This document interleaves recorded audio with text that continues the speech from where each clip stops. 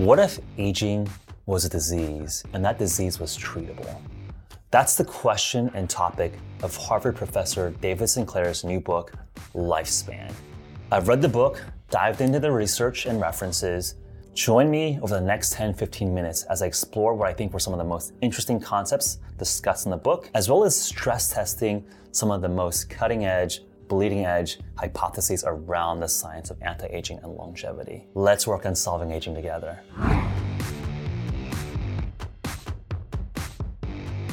The Lifespan book is really structured in three main components: the history, the primordial state of life, and how aging and anti-aging was baked into the dawn of life, the present state of current research and best practices today, and the future. What are the ethics and morality of potential immortality? And I think David Sinclair really ties a nice personal trajectory throughout each of these three components. First, let's go over the history of aging research. We all might remember our high school biology textbooks, where it covers some hypothesis of how life started billions of years ago on this planet Earth. What I think Sinclair does really well is that he ties that primordial story with some of the early versions of longevity pathways that we all know and love today. He describes early precursors of the sirtuins, a family of proteins that assist the longevity pathways. From the past, we transition into the present day. What are academics and researchers looking into today? What are the main mechanisms and targets people are focused on? And also, what are some practical tips that you and I can start doing today? These are things like intermittent fasting, exercise, etc. From the present day research and best practices, this really builds the jumping board into what is the key novel idea presented in the Lifespan book, which Sinclair dubs the information theory of aging. I'll spend most of the time talking about this because I think this is really the meat of the book here. But the last section, he talks about the morality and ethics of living substantially longer. What are the ramifications? I'm going to focus on areas that I find particularly novel or areas that I disagree with Sinclair on. I hope my focus on disagreements doesn't imply that I don't think this is a good book. I just think that disagreement really is the most interesting part and really drives progress. One thing that I thought was especially interesting is that Sinclair makes a lot of analogies with computer science concepts. He's a geneticist using computer science as a metaphor. My formal training is in computer science, and that's a lens I bring into human performance and human physiology. I think the computer system is really a great analogy for the human system. There are subcomponents and programs within the human, like there is within a computer. So to me, we're really converging on a similar analytical framework, but from very different areas of training. We should still be very humble to acknowledge that the human is orders of magnitude more complicated than a computer.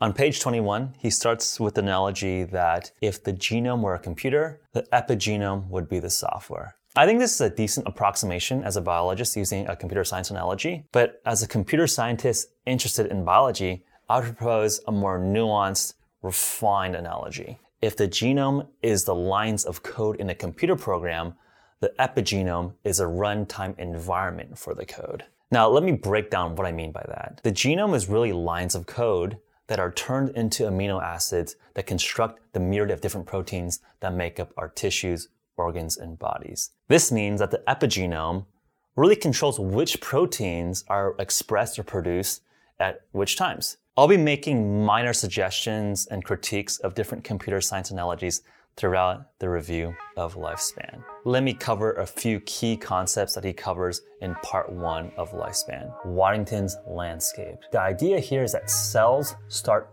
undifferentiated or as pluripotent stem cells, and they eventually specialize and differentiate into different types of cells. Neurons, liver, heart, skin, nail, hair. And these are essentially grooves or paths down a mountain that go from unspecialized to specialized. And that specialization is very important. Obviously, you don't want brain cells on your skin, and you don't want hair or toenails in your brain. That is essentially tumors or cancer. As the epigenome, or the runtime environment, gets damaged, the differentiation becomes jumbled. So now you're getting cells that have partly neuron aspects and partly skin attributes. That's a tumor. The epigenetic mechanisms really truly affect the DNA core. As we talked about, the DNA is a massive string of programming code And the epigenome is the infrastructure that controls which part of the code is run at which time. And as aging happens, the runtime environment gets confused. So you're printing out lines of code at the wrong time, and then the differentiation gets jumbled. Another key idea is Horvath's clock. We have the notion of chronological aging. I am 30, you might be 35, or you might be 15, and that's based on aging by time. However, that's really just a correlation of our biological age, meaning how much aging or damage has my body accrued over my lifespan. Horvath's clock is an interesting idea that you can tell the biological age of a person through epigenetic and methylation on a cell's DNA. It's done through machine learning on thousands of samples. And there's some exciting data that you can predict the lifespan, the health span of a person just through the DNA methylation and epigenetic signatures on a cell. But I do want to caveat here is that in some private conversations of mine with researchers, Horvath clock doesn't work on all tissues. So I've heard that the Horvath clock doesn't work on muscle tissues. So I'd be careful to close the book just yet. For example, another very good predictor of health span and lifespan is the functional strength of muscle. How much can you be pushing a weight? How much VO2 max do you really have? And as we know, those are really good markers for discussing health and longevity. The notion of a Horvath's clock or an epigenetic clock for aging really sets up the metaphor that Sinclair uses as he sets up the information theory of aging. So you have a DVD disc, and that DVD has your movie on it. And that's kind of like your DNA. It has all the data on this disc. However, as you age, this DVD gets scratched.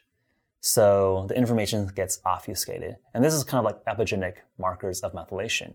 The DNA gets marked or scratched with methyl tags. But before we dive really deep into the information theory of aging, Sinclair talks about some of the current best practices for life extension. And a lot of these concepts probably aren't new to our regular listeners. 1, eating less or intermittent fasting. 2, controlling amino acid intake and reducing animal protein. 3, exercise. 4, cold exposure. And 5, reducing exposure to radiation and other environmental toxins. I think generally, good best practices. Obviously, eating less and intermittent fasting is a big part of my personal lifestyle. I've been intermittent fasting for the last 4 years, and it's a very big topic of conversation in a lot of our content. However, point 2, the notion of amino acid or protein restriction, especially that of animal protein, I do have some questions and want to push back on. The bulk of the science behind why red meat or animal protein might be harmful is based on epidemiology. These are observational studies with a high likelihood of confounding factors. There's no randomized controlled experiment. The study is based on food surveys that correlate that people that eat a lot of red meat have higher cardiovascular disease risk. But I think the main confounding factor here is that in a Western culture, in a Western civilization, what do we tend to eat with that red meat?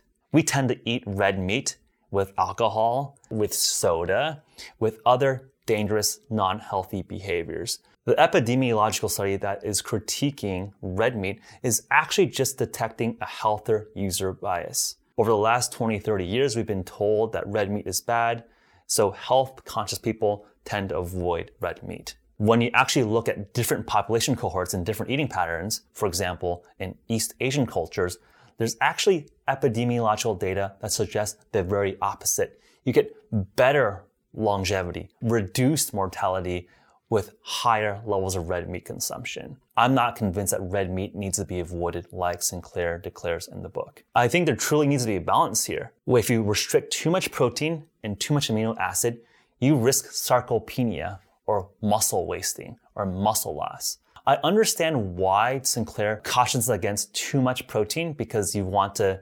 reduce overstimulation of mTOR, which is a nutrient sensing pathway. We'll talk a little bit more about that. But on the other hand, you do need the right amount of protein so you can retain and maintain lean muscle mass. And again, lean muscle mass prevents injury. It's actually a very good metabolic dump for extra glucose or extra substrate through overconsumption. So to me, there's a balance. Obviously, I'm not advocating eat a ton of red meat 24/7, eat 100% of your calories from protein. But I think it is important not to underdose protein because sarcopenia, frailty, is actually one of the leading causes of mortality. The third guidance is exercise. Obviously, I'm a big proponent of exercise. No arguments there. We should all be exercising more. Point 4 he talks about is getting exposure to cold. And I think there's actually pretty good data that exposure to cold helps convert white adipose tissue into more metabolically active brown fat. I think it's reasonable. If you want to get some cold exposure, definitely go get some cold exposure. But I do want to caveat this is very different from cryotherapy for sports recovery. There's really good data that shows that cold treatment blunts exercise adaptation. That is, cold treatment actually cancels out some of the metabolic benefits of exercise. So be careful not to use cold overabundantly or using it wrong. And his last point is to avoid environmental toxins as much as possible. This is like radiation and cigarettes. I think this is pretty basic stuff. 100% agree with David Sinclair. Avoid doing stupid stuff. Again, I understand that some of the stupid stuff might be fun, and that's a lifestyle choice, but try to avoid it as much as possible. Now, we've covered some of the historical work and historical concepts that are important to understand aging, as well as some of the practical best guides of what to do with lifestyle. Now let's move on to current day research and what Sinclair thinks are 4 promising metabolic longevity pathways. 1, sirtuin activators. 2, NAD boosters. 3, AMPK activators. And 4, mTOR inhibitors. Area 1 are the sirtuins. So these are proteins that go around the DNA that helps repair DNA breaks and also controls and mediates expression of longevity pathways. If we can activate sirtuins, can we extend health span, extend lifespan? And one of the key compounds that Sinclair focuses on is resveratrol. You might have heard of resveratrol as one of the miracle compounds from red wine. Obviously, a lot of that hype is really tempered down in recent years, and it's kind of a mixed bag. How actually effective is resveratrol? The most compelling scientific results with resveratrol are on fat obese mice. That means you're extending health and longevity on mice with a fat obesogenic diet. However, the effects really start attenuating or reducing or even disappearing on healthy mice. So that is to say, resveratrol might be beneficial for unhealthy diets, but maybe has no benefit or added benefit on a healthy diet. But that is not to say that this pathway is an interesting area of research. NAD boosters. You might have heard of things like nicotinamide riboside, NR or NMN, nicotinamide mononucleotide. These are all precursors that turn into NAD. And NAD is an important part of the Krebs cycle. So you remember from high school biology, the Krebs cycle is a process that is conducted in the mitochondria that makes ATP. So to make ATP, which is the energy currency of life and of cells, you need NAD to make ATP. NAD levels tend to decline with aging. So the theory is if you can boost up NAD through things like NR or NMN, can you reverse some of the aspects of aging? The third direction of research is AMPK and things that activate AMPK. Well, what does AMPK stand for? It's a little bit confusing. AMPK stands for AMP-mediated protein kinase. So you kind of got 2 AMPs nested within each other. Well, what does the first AMP stand for? Adenosine monophosphate. And that's essentially a building block or a lower energy state of ATP, adenosine triphosphate. And ATP, when it gets used up, converts down into ADP or AMP. What AMPK does in the cell is AMPK detects the AMP to ATP ratio. The more ATP you have, the more energy you have. But when AMP to ATP ratio increases, meaning more AMP versus ATP, it means that the cell detects less energy available for the cell. And that kicks off a lot of healing and metabolic processes that tries to upregulate or increase the availability of ATP. This is a beneficial response to low energy.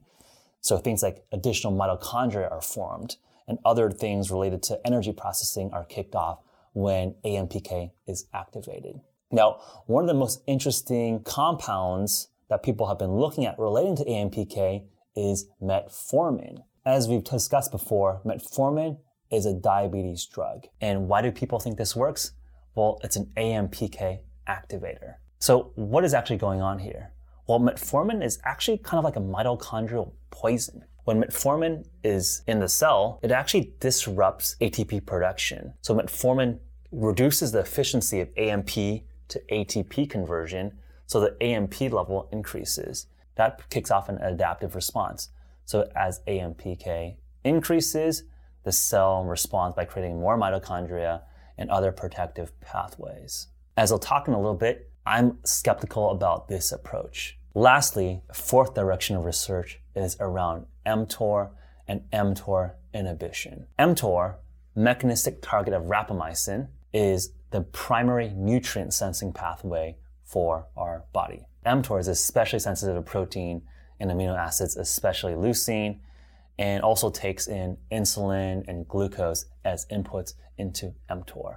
And when mTOR is activated, it means it's a time of growth. But when mTOR is inhibited or off, it's a time of autophagy. So when you talk about fasting or a ketogenic diet, you're really inhibiting mTOR. And when you're talking about heavy exercise and eating a lot of protein, you're talking about activating mTOR.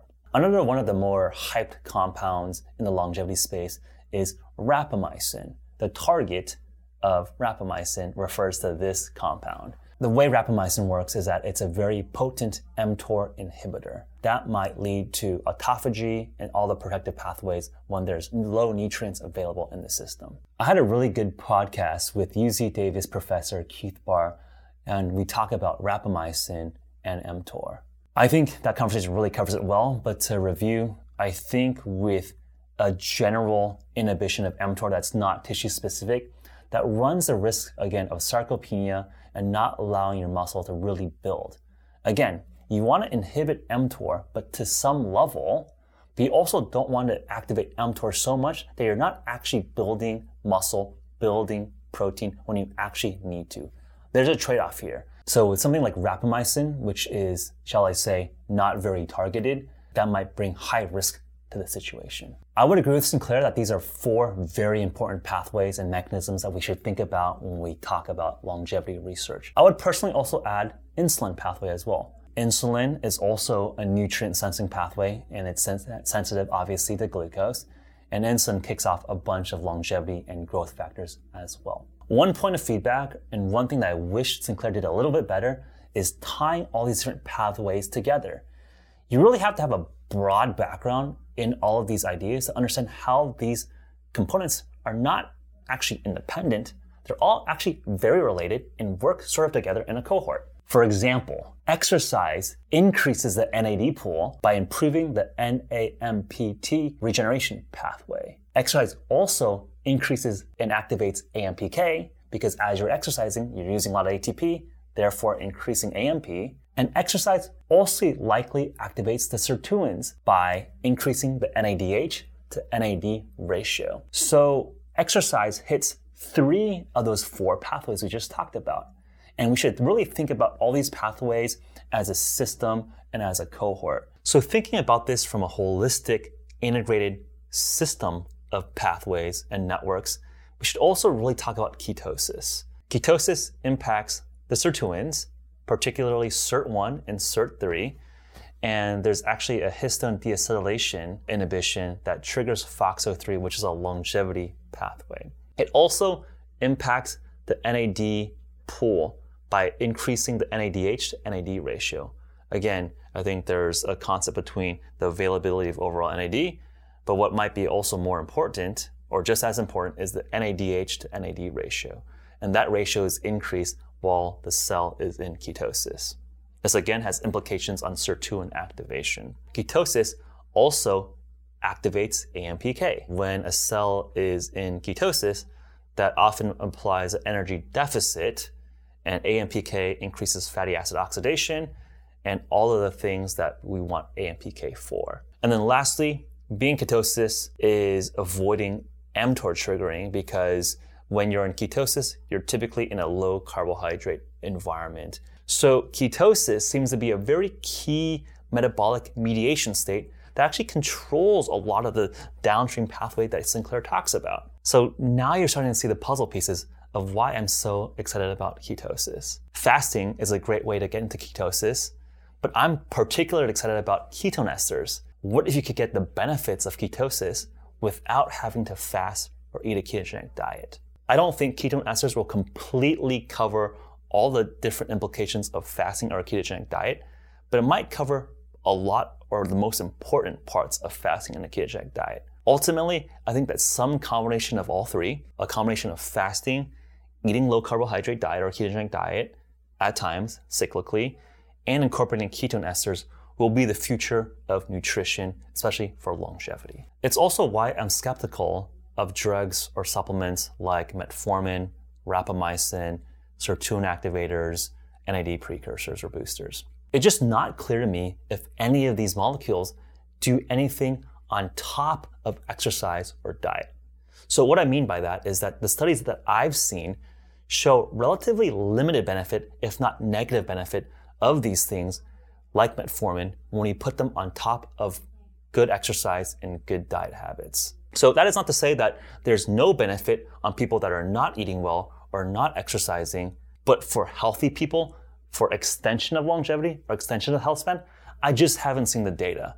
I wish that could be true because I want that magic pill, but I'm not convinced by the science. I don't think Sinclair is giving wrong advice or misguided advice. I don't think that the risk benefit is there for me. But to find middle ground, I think that Sinclair and I would both agree that all of these are sensible targets to think about when we try to come up with strategies to maximize lifespan. We might disagree on the best techniques to target them, but we will both agree that these targets are reasonable and we should think about triggering them in the right way. Now let's talk about the meat of the book, the information theory of aging. To be honest, it really wasn't what I expected. When I hear information theory, I think of Claude Shannon's theory, which is very, very mathematical and quantitative. Information theory, to me, as a computer science, is about the theoretical mathematical limits of compression algorithms, of bandwidth, of maximal error correction. However, Sinclair is more inspired by the structural conceptual ideas that Shannon had. It's a much more qualitative use of information theory concepts. Essentially, with the information theory of aging, Sinclair proposes that there is an observer that tracks a youthful version of the epigenome. The idea that aging is simply a loss of integrity of epigenetic information is not really novel. What I believe is novel is that Sinclair believes that there's a stored version of a youthful epigenome in every single cell, and that youthful epigenome can be recovered. Now, Sinclair doesn't know how exactly this youthful epigenetic state is stored, but he speculates that this might be related to methyl tags on the DNA or some mechanism yet to be uncovered, like a protein, an RNA, or a novel chemical attached to the DNA that marks this stored youthful epigenetic state. Another use of the bridging of information theory from computer science to aging was Sinclair's use of TCP as a major analogy. I think TCP is an over-engineered analogy here because TCP entails ideas of buffering and packet ordering. It is extraneous to the point he's trying to make because the protocol doesn't really capture what he means. A simpler analogy is like Google Docs. If you ever use Google Docs, you can go into the history and find the revision history of every single edit made on that Google Doc. You basically have stored save states of a cell, and Sinclair believes that biology also works like that. You can have an epigenetic state stored in its youth, and we can reverse to it. Again, I think the idea is super exciting. I think the analogy could be a little bit better, and I think my analogy hopefully makes it a little bit more understandable for people out there. However, the actual lab bench work that allowed Sinclair and his team to come up with the observer idea was pretty damn phenomenal science. So what he did was that he was able to reprogram optic nerves in mice using a cluster of gene edits, OSK. And I thought this was actually the most interesting part of the book for me. In fact, when I had read this part of the book, I immediately looked up and read the original bioRxiv manuscript. The paper is still pending peer review, so it's very, very cutting edge. So what do? Liu and Sinclair in mice regenerated crushed optic nerves, they reversed induced glaucoma damage, and they reversed age-related blindness in rodent eyes. It literally took years of work, and a lot of credit to Yuanquan Liu, who was the first author in the paper, and Dave Sinclair to really make this work possible. And they did this through epigenetic reprogramming. I see two explanations here. Either the epigenome is reversed to a more youthful state because Sinclair is right, and there is an observed youthful state that's stored in each of these cells. Or two, which is what I propose or what I hypothesize, the cells just mimic the epigenome of the surrounding healthier cells. I suggested this on Twitter, and Sinclair said he would take a bet on the former over the latter. I will take that bet, and I'll actually give Sinclair 4-to-1 odds because I feel like taking the null hypothesis and taking a 1-to-1 odds on that bet seems unfair. He hasn't confirmed the bet yet, but let's get him on the record. Ping him at David A. Sinclair, and also CC me, Jeffrey Wu, and HVMN to confirm the bet. I think this is all friendly, and this is what science is about. Science is about having hypotheses out there, brave hypotheses out there, and doing the scientific experiments to confirm or reject those hypotheses. The last section talks about the ethics and morality and justification for life extension research. It really opens up the possibility of what might be possible if we cured aging. I fundamentally agree with Sinclair that dying so soon is very sad. We spent so many decades learning skills, being educated, and really learning how to be human beings. I know that, at 30, I'm so much more of a complete human than when I was 20, and I imagine at age 40, I'll have so much more life experiences and maturity and wisdom. If we can have this wisdom compound decade over decade, we'll have so much more of a productive and hopefully more enlightened society. One thing that I personally don't have a good answer to, and one thing that wasn't covered in the book, was how does wealth and power transfer in a society where people are living longer, if not forever? It's arguable that death and estate taxes really helps prevent a massive wealth inequality. Imagine if Jeff Bezos or Donald Trump gets to live forever. Someone like Bezos will literally compound forever like crazy. It's not a far-fetched situation that you have capitalism run amok where he literally owns all the capital in the world because he has thousands, if not millions of years to keep compounding and keep acquiring assets. And he reaches some escape velocity of wealth capture. One thing that we all face is that there's some time limit. You die. I still think that the trade-off for living forever outweighs the risks, but it is an important thought that we need to resolve if we do really have a path to immortality. In conclusion, I really enjoyed this book.